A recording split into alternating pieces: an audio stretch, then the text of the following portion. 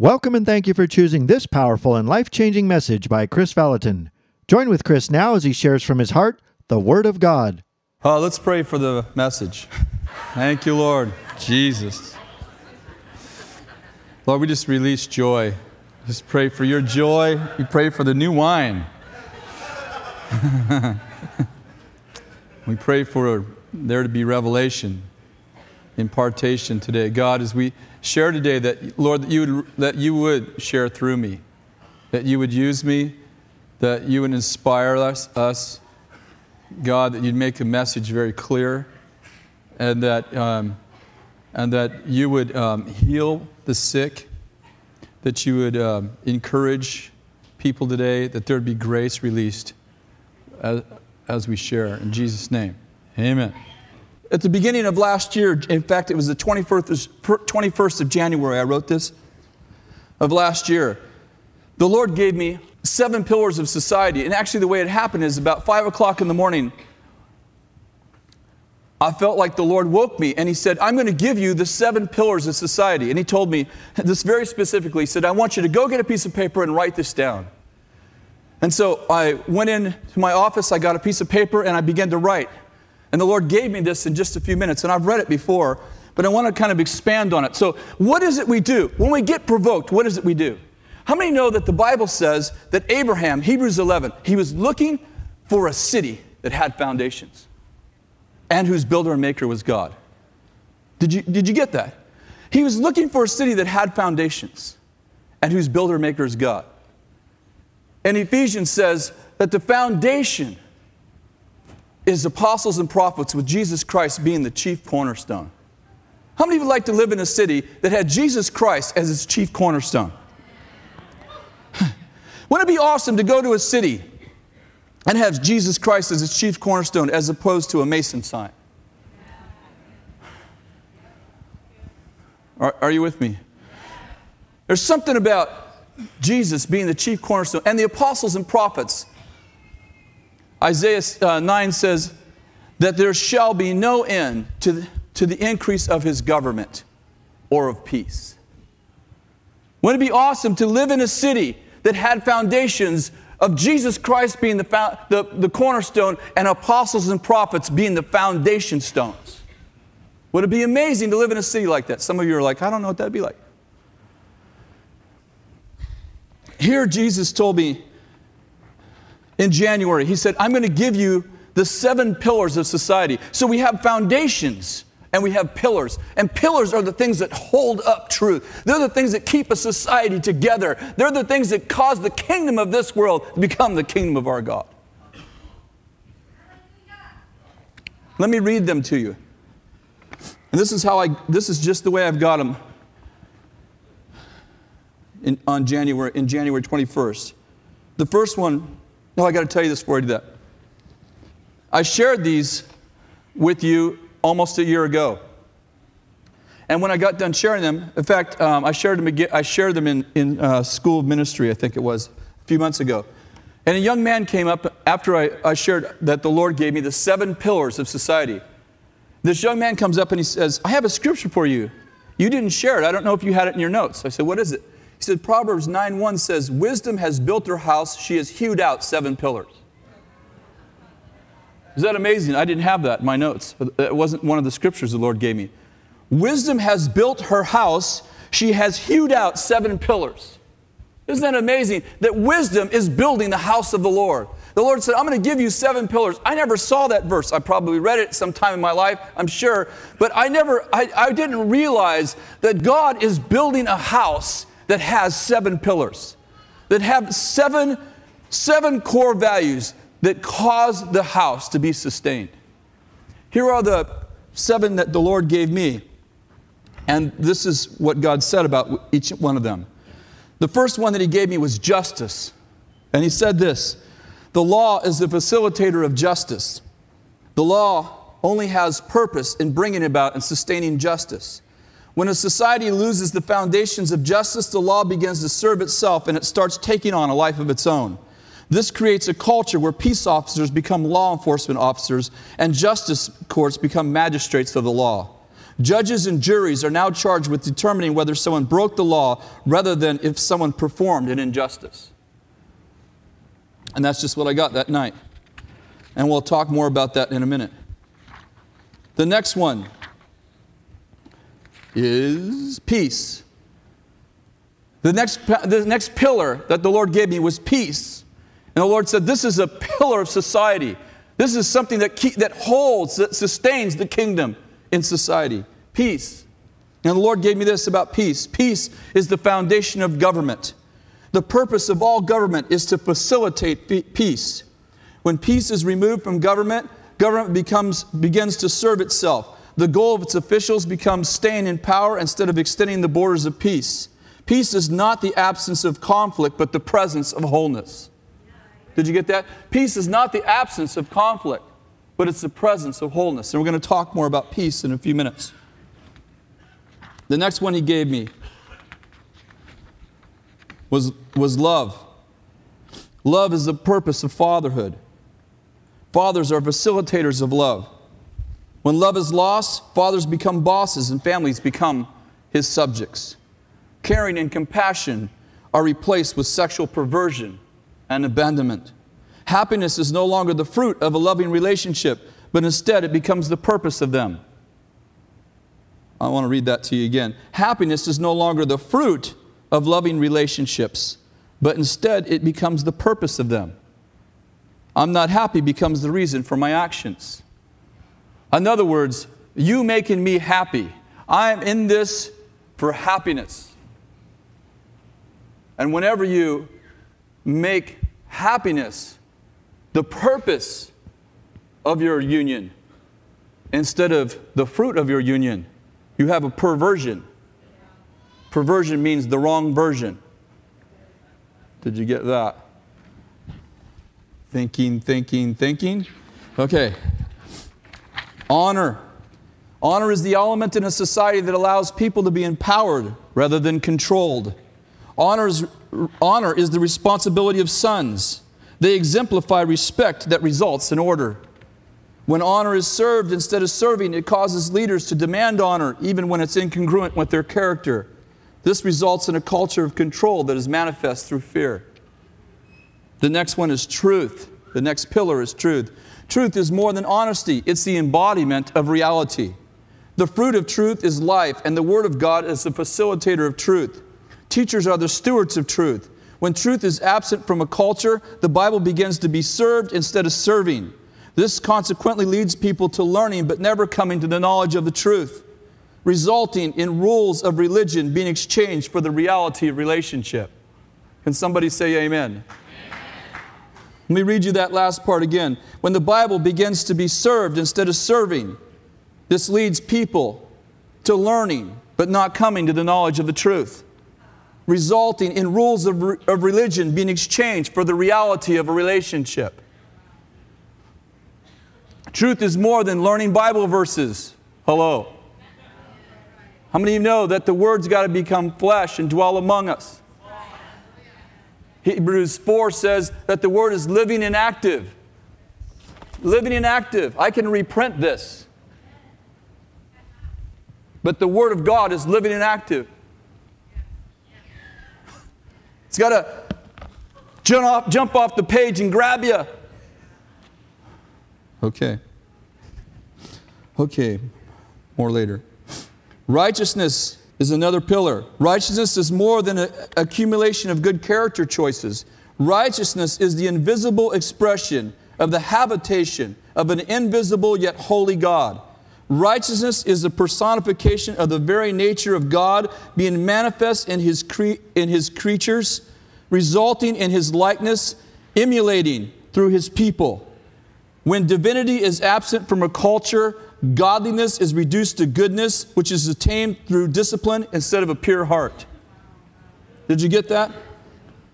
When divinity is absent from a culture, in other words, God's removed from a culture. When God is removed from a culture, godliness is reduced to goodness, which is obtained through discipline instead of a pure heart. And the last one is wisdom. Wisdom is the ability to rightly apply knowledge in a way that builds for the future that which was envisioned by the Creator, so that the divine ecosystem of heaven yields life. Rulers are the stewards of wisdom. They are to lead in a way that creates an environment that draws out and facilitates the destiny of people, both individually and corporately. When the definition of wisdom is reduced to the gathering and recalling of information, it results in fertility.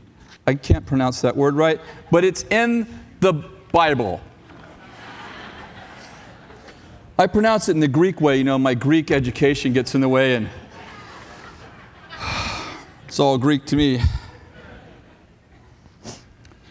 I want to talk a little bit about some of the pillars, and I've actually talked about justice quite a bit in the last year, so hopefully I'll make this a little shorter. But God wants justice.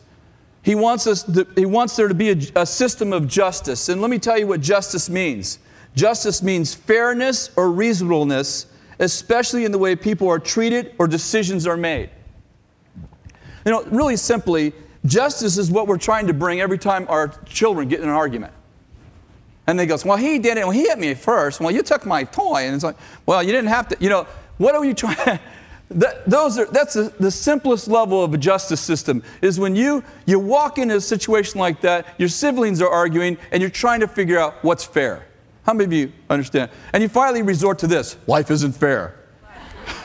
You say that when you spank the wrong kid, like, life isn't fair, boy.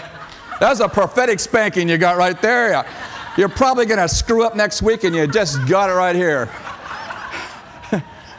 I'm kidding, all right, I'm joking. Hello. But justice simply means fairness. We want things to be fair. And how many of you know that the law is supposed to be the facilitator of justice?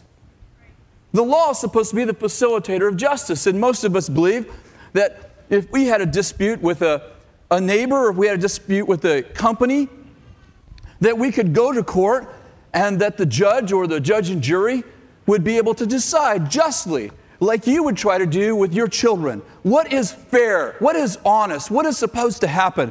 And most of us are just, I don't mean this harshly, but most of us are ignorant enough that we actually think that we live in a country that is based on justice.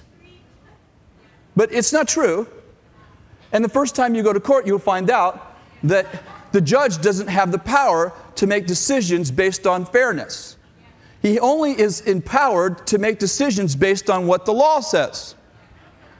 And when you get in there, you're going to be very surprised, if you've ever been to court, if you ever go to court, you'll be very surprised that he isn't asking questions that have anything to do with whether or not what happened to you was fair.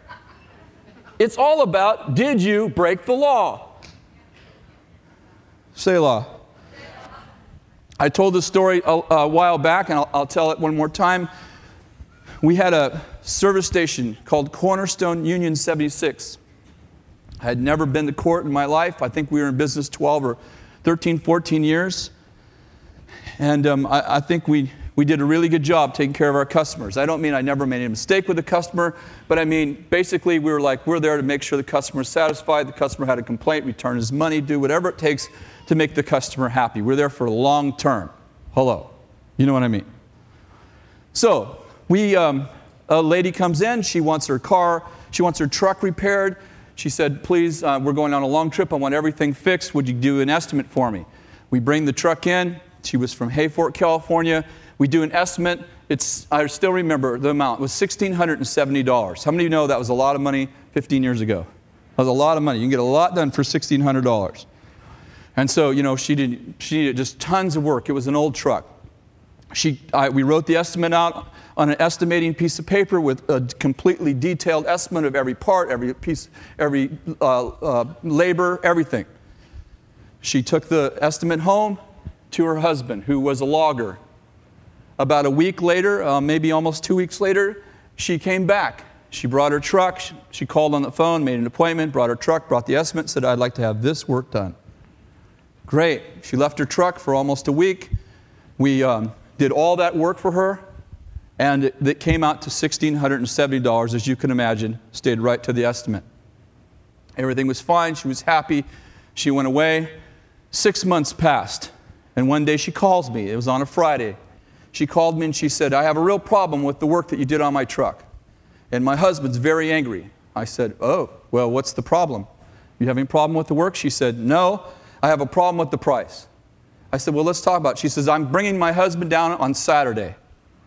I said, fine, I'm off on Saturday, but I'd be glad to meet. We made a time. I came, I met her, and we went through. She brings her husband. Her husband's of this great big, what you would actually think of as a logger. Those of us who haven't been exposed to loggers know they're not all big, but this guy is a big guy who mostly grunted. I'm serious, mostly grunted. So she's doing all the talking, and she'd say, and her first words out of her mouth, she opens up the estimate and she says, you ripped me off, and he goes, yep. And that was it for him, pretty much. Yep, and yeah, and ugh. So anyway, and let me just tell you a little bit of the story. What happened was she had another problem 6 months later. She had a problem with her brake system, which we had done a lot of work on her brake system. She's in another city. She stops at this repair shop. The guy said, well, let's see if you've had that work done, because she says to him, I had all this work done. I can't understand why I'd still have a problem. So she pulls out the work order, or he does, and out of the glove compartment, he looks at all the work that was done, and he says, no, the problem you have is a master cylinder. That wasn't replaced. It wasn't one of the things you had done.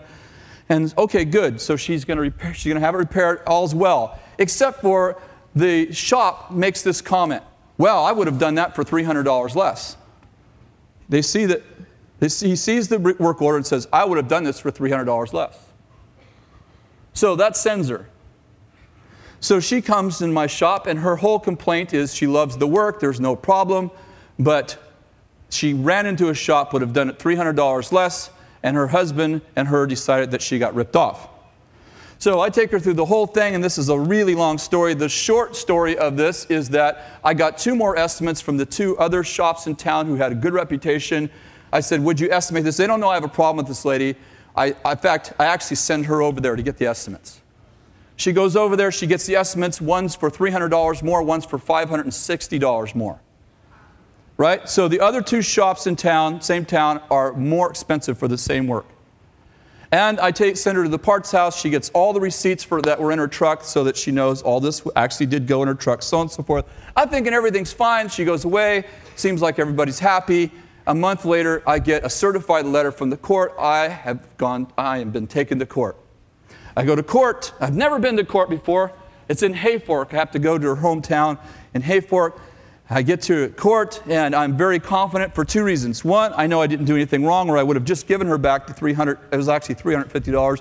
I would have just given her back the money, but I was confident that I had done the right thing. She had the estimate in her hand when she came to me the second time, and I also was friends with the judge,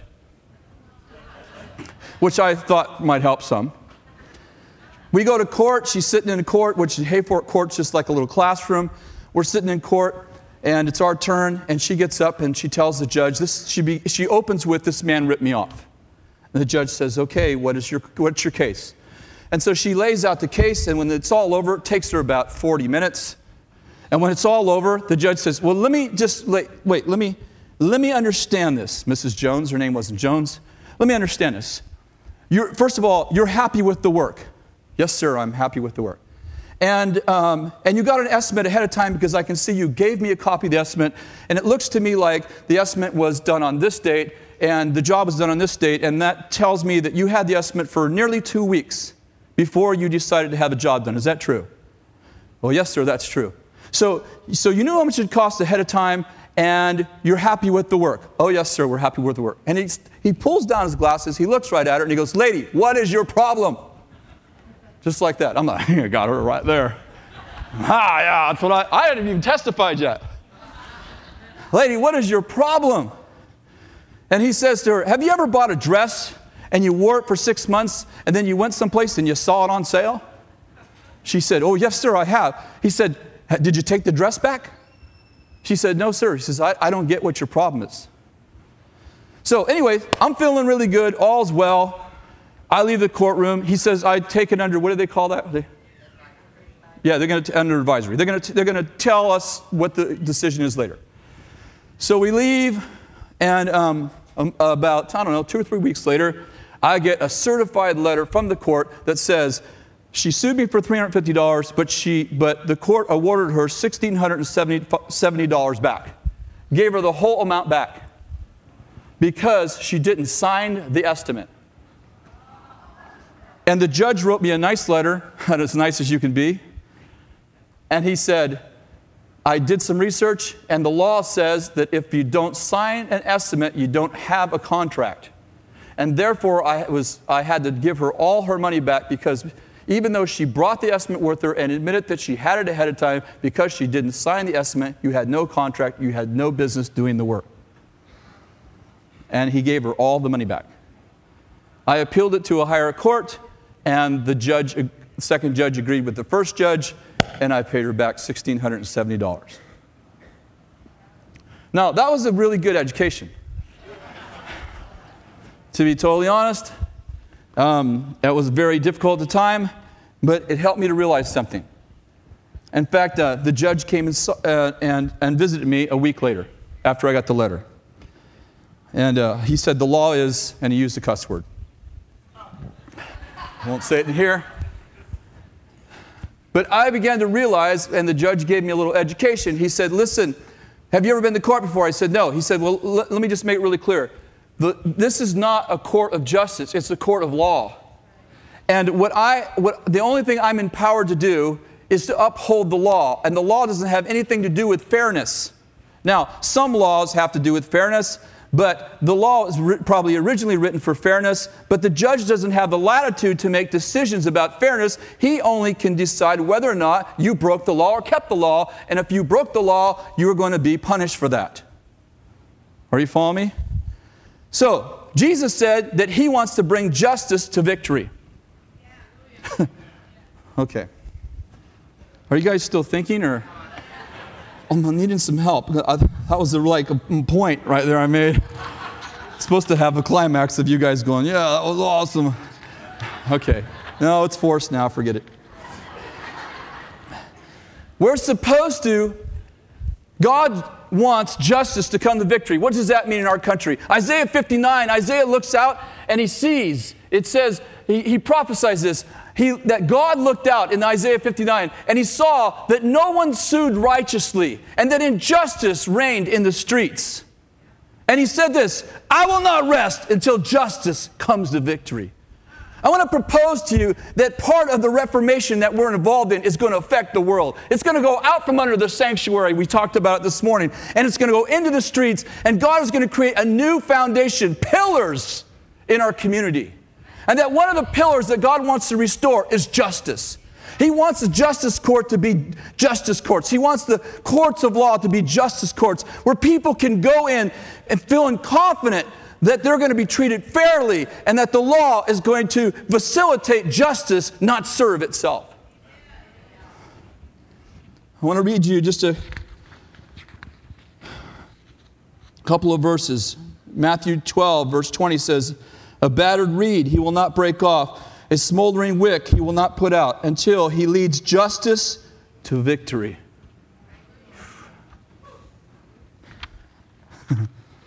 I like that.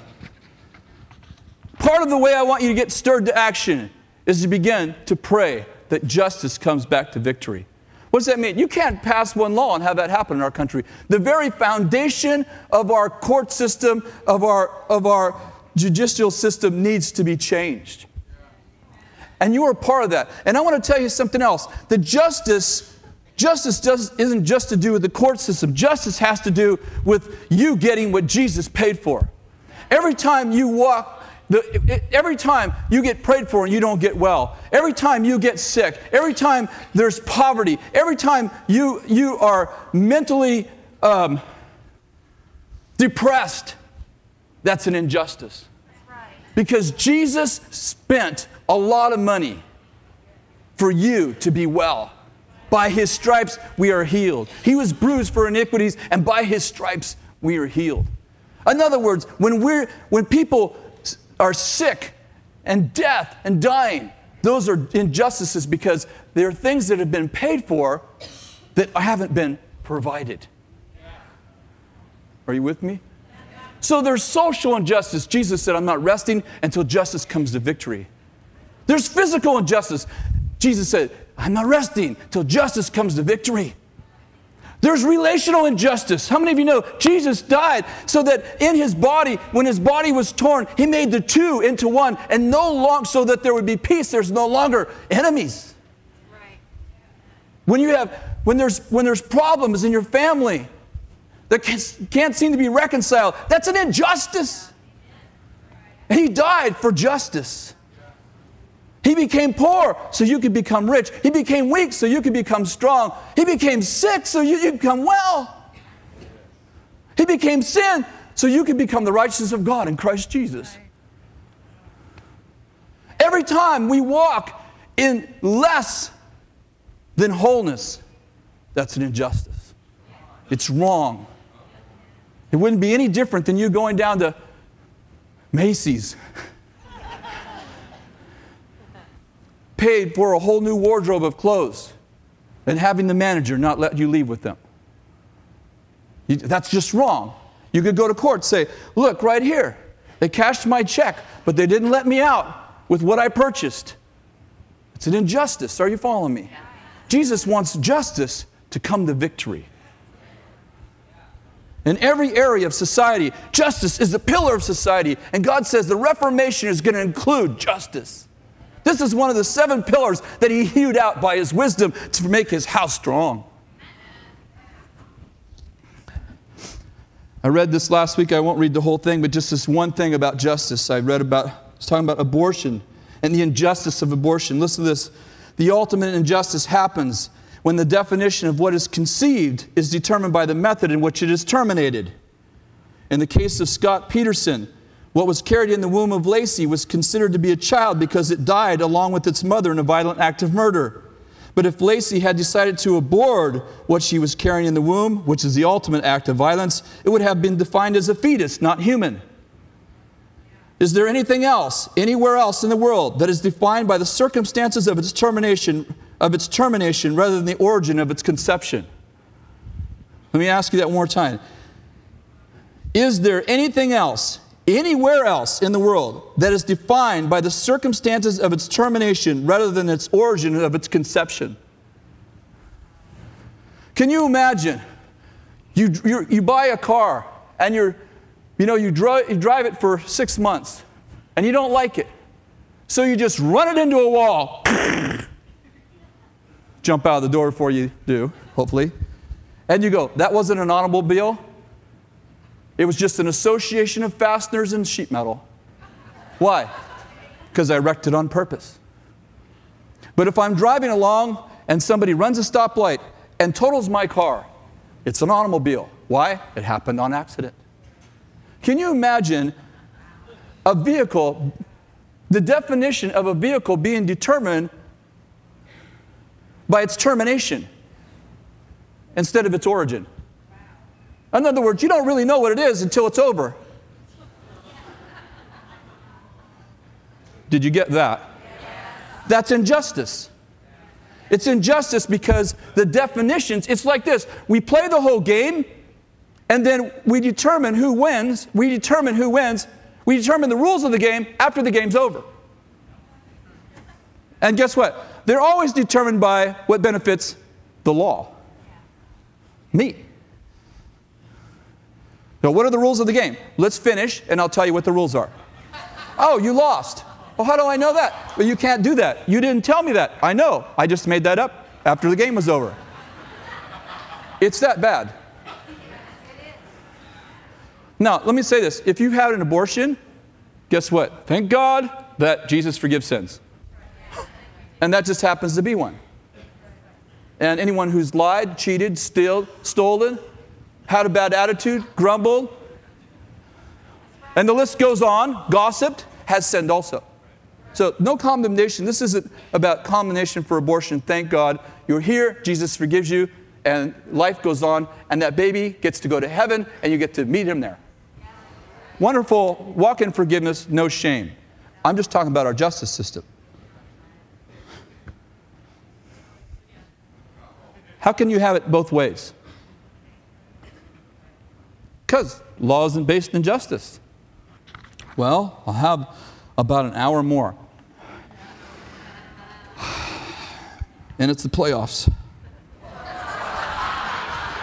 I'm just joking. I have TiVo. I'm just trying to see if you get inspired by an injustice, or I'm not going an hour more either, by the way. Let me just do one more. I'll make this shorter. Peace is the second foundation I told you about. And I said this: peace is not the absence of conflict, but the presence of wholeness. Let me tell you about the definition of peace.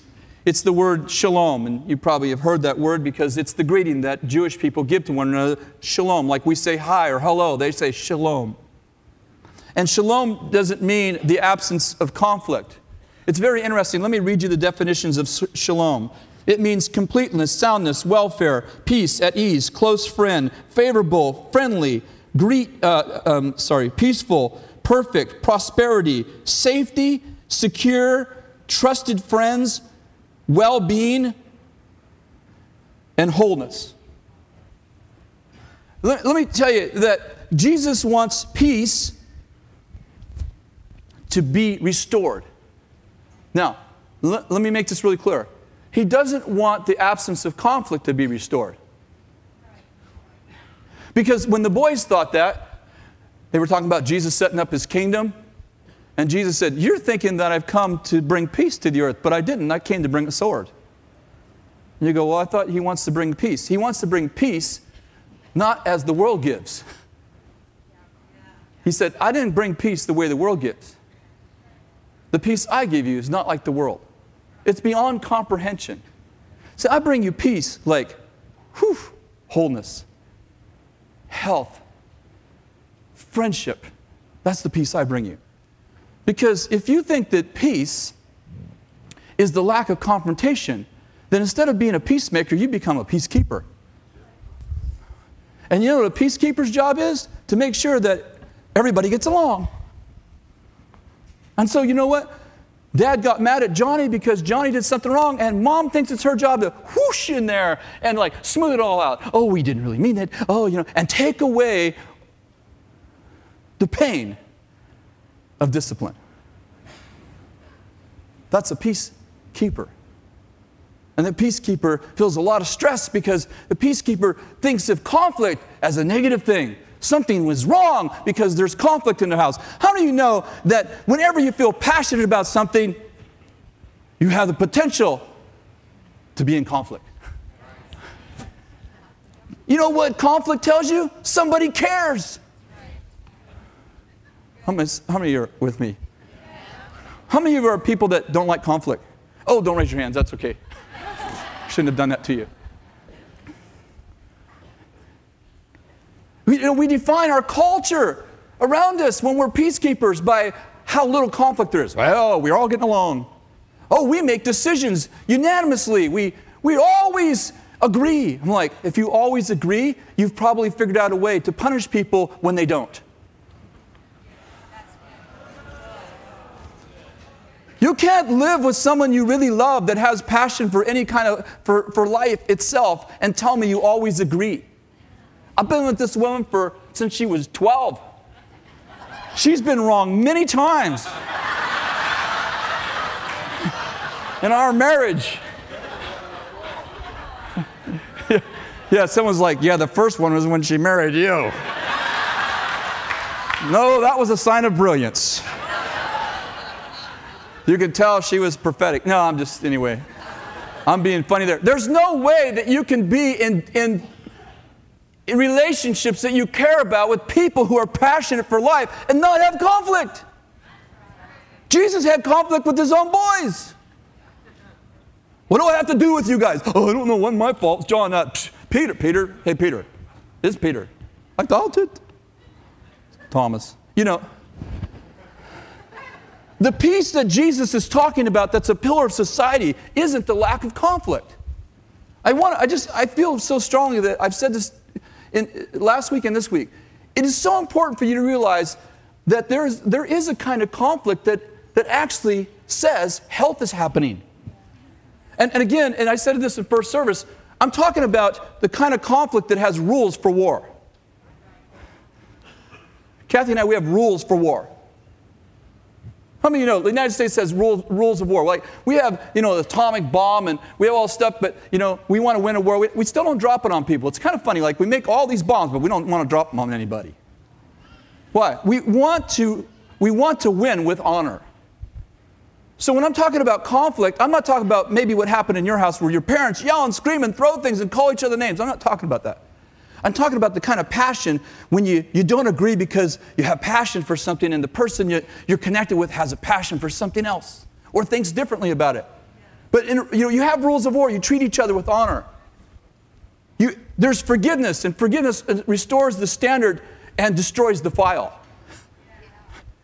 Some of you, the conflict is like, well, let me bring back, let's see, we're in a conflict about you being home late, and let me pull the file on you. Oh, the file. Let's see, you were late in, it was back in 77, you were late there, and let's just look at your, I'm not talking about that stuff. Forgiveness restores the standard. Some of you, I saw one of you go like this to your husband.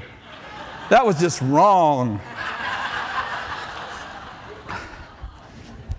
I'm talking about the kind of peace that is exemplified through Jesus sending his disciples into the cities ahead of him. And he said, look, here's what I want you to do. When you get to the city, I don't want you to go from house to house to house and, figure out who has the best pork. I want you to go to one house and stay at one house. And here's how I want you to do it. I want you to go to the house and I want you to release your peace. Now, if there's not a man of peace there, I want you to take your peace back and go somewhere else. That word peace, well, it's a different word in the Greek, but it's the Hebrew word shalom. So he tells the disciples, get to the house that you're going to stay in and go, peace. And he says, you'll know right away if there's a person of peace there because your peace will return to you. And if it returns to you, don't stay there. Listen, are you getting this? Like, you have something to give away. It's invisible, but it's tangible. You can go into the city, and if you have peace, you can release peace. If you live in peace, you can release peace.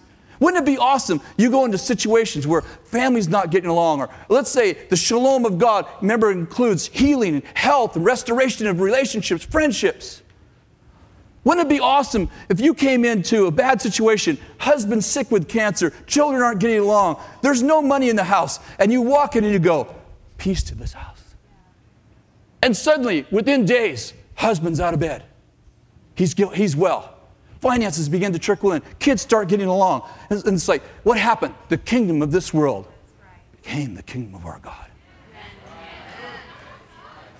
I'm talking about what would happen if you really had the kind of shalom that Jesus is talking about when he says, and there shall be no end to the increase of his government or of shalom, wholeness.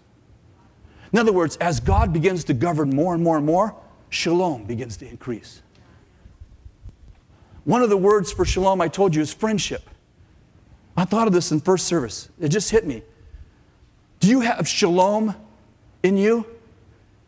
And what I mean by that is, are you friends with yourself? See, I think there's two people that you have to be friends with. That's the foundation of all your other friendships. The first one is obviously God. And probably I should have began there, and you would expect me to begin there in church. But the second one is you. Are you friends with you? Or are you enemy of yourself? Because if you have shalom, you're friends with you.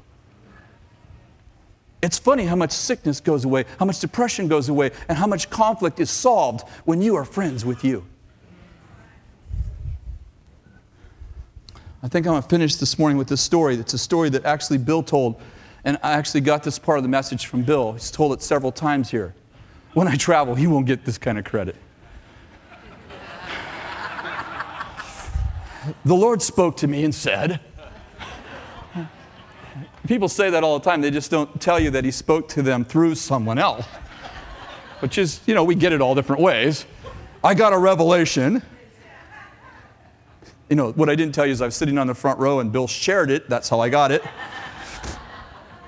But he talked about how the disciples In Luke, I think it's 14. They're in the boat, and you know this story well because Bill shared it here several times.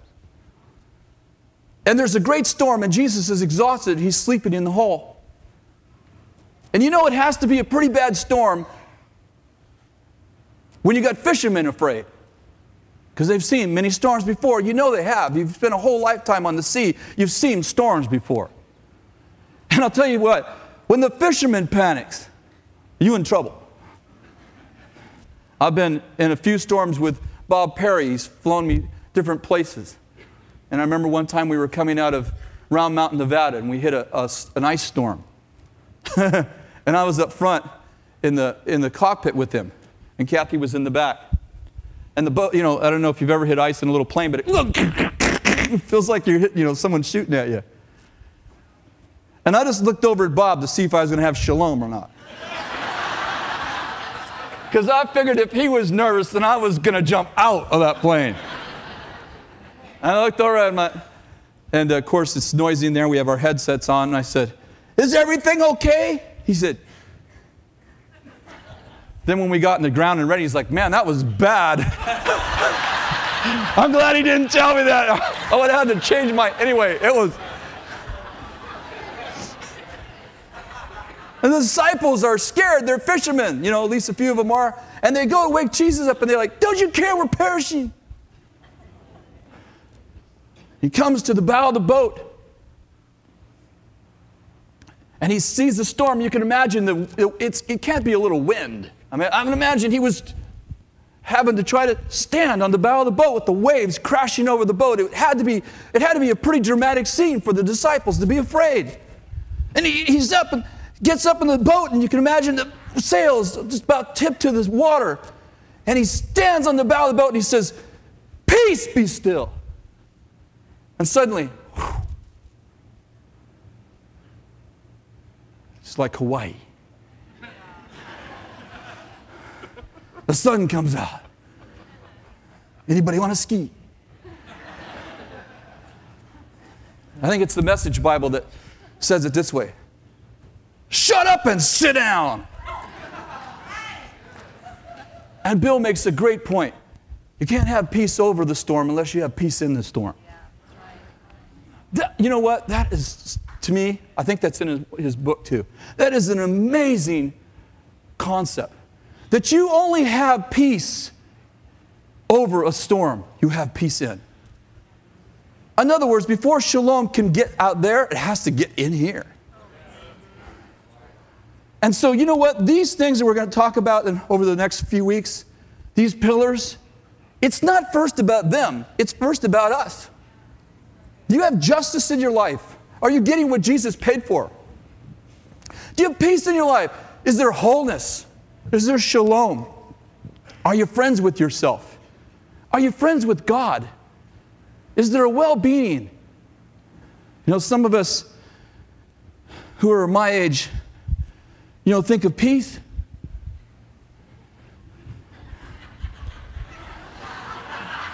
And words come to us like, dude. They're like the Doobie Brothers.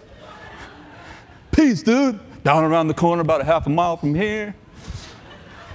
And they call me Mellow Yellow. You know what I mean, right? I mean, peace in the culture I grew up in had something to do with the guy being totally like, his eyes are red and he's got no energy. And he's like, dude. Far out.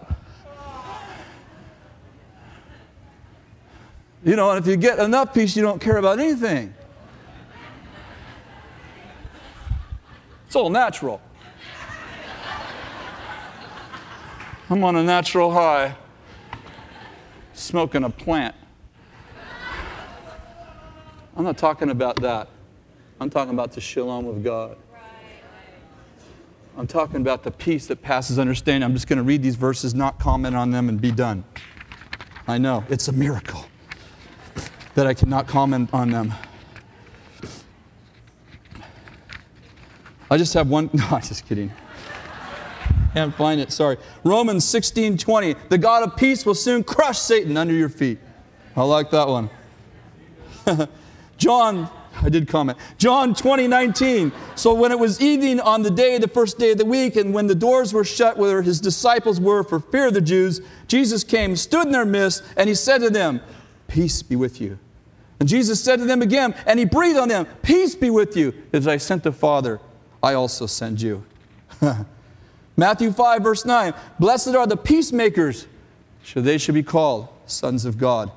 Ephesians 6, verse 15. Having shod your feet with the preparation of the gospel of peace. I can't comment, so I'll just read it again. Having shod your feet with the preparation of the gospel of peace. Dude. Philippians 4:6. Be anxious for nothing, but in everything by prayer and supplication with thanksgiving, let your requests be made known to God, and the God of peace, which surpasses all comprehension. But the peace of God, which surpasses all comprehension, will guard your hearts and your minds in Christ Jesus. Finally, whatever is true, whatever is honorable, whatever is right, whatever is pure, whatever is lovely, whatever is of good repute, if there's anything excellent, if there's anything worthy of praise, dwell on these things, and the things you've learned, received, and heard from me, and seen in me, practice these things, and the God of peace shall be with you. Amen. This concludes this message. For more information on the ministry of Kris Vallotton, please contact us at Bethel Church, 933 College View Drive, Redding, California, 96003. Or you can phone us at area code 530-246-6000. You can also visit us online at www.ibethel.org. We pray this message will continue to bless and encourage your walk with God, and may the joy of the Lord be your strength.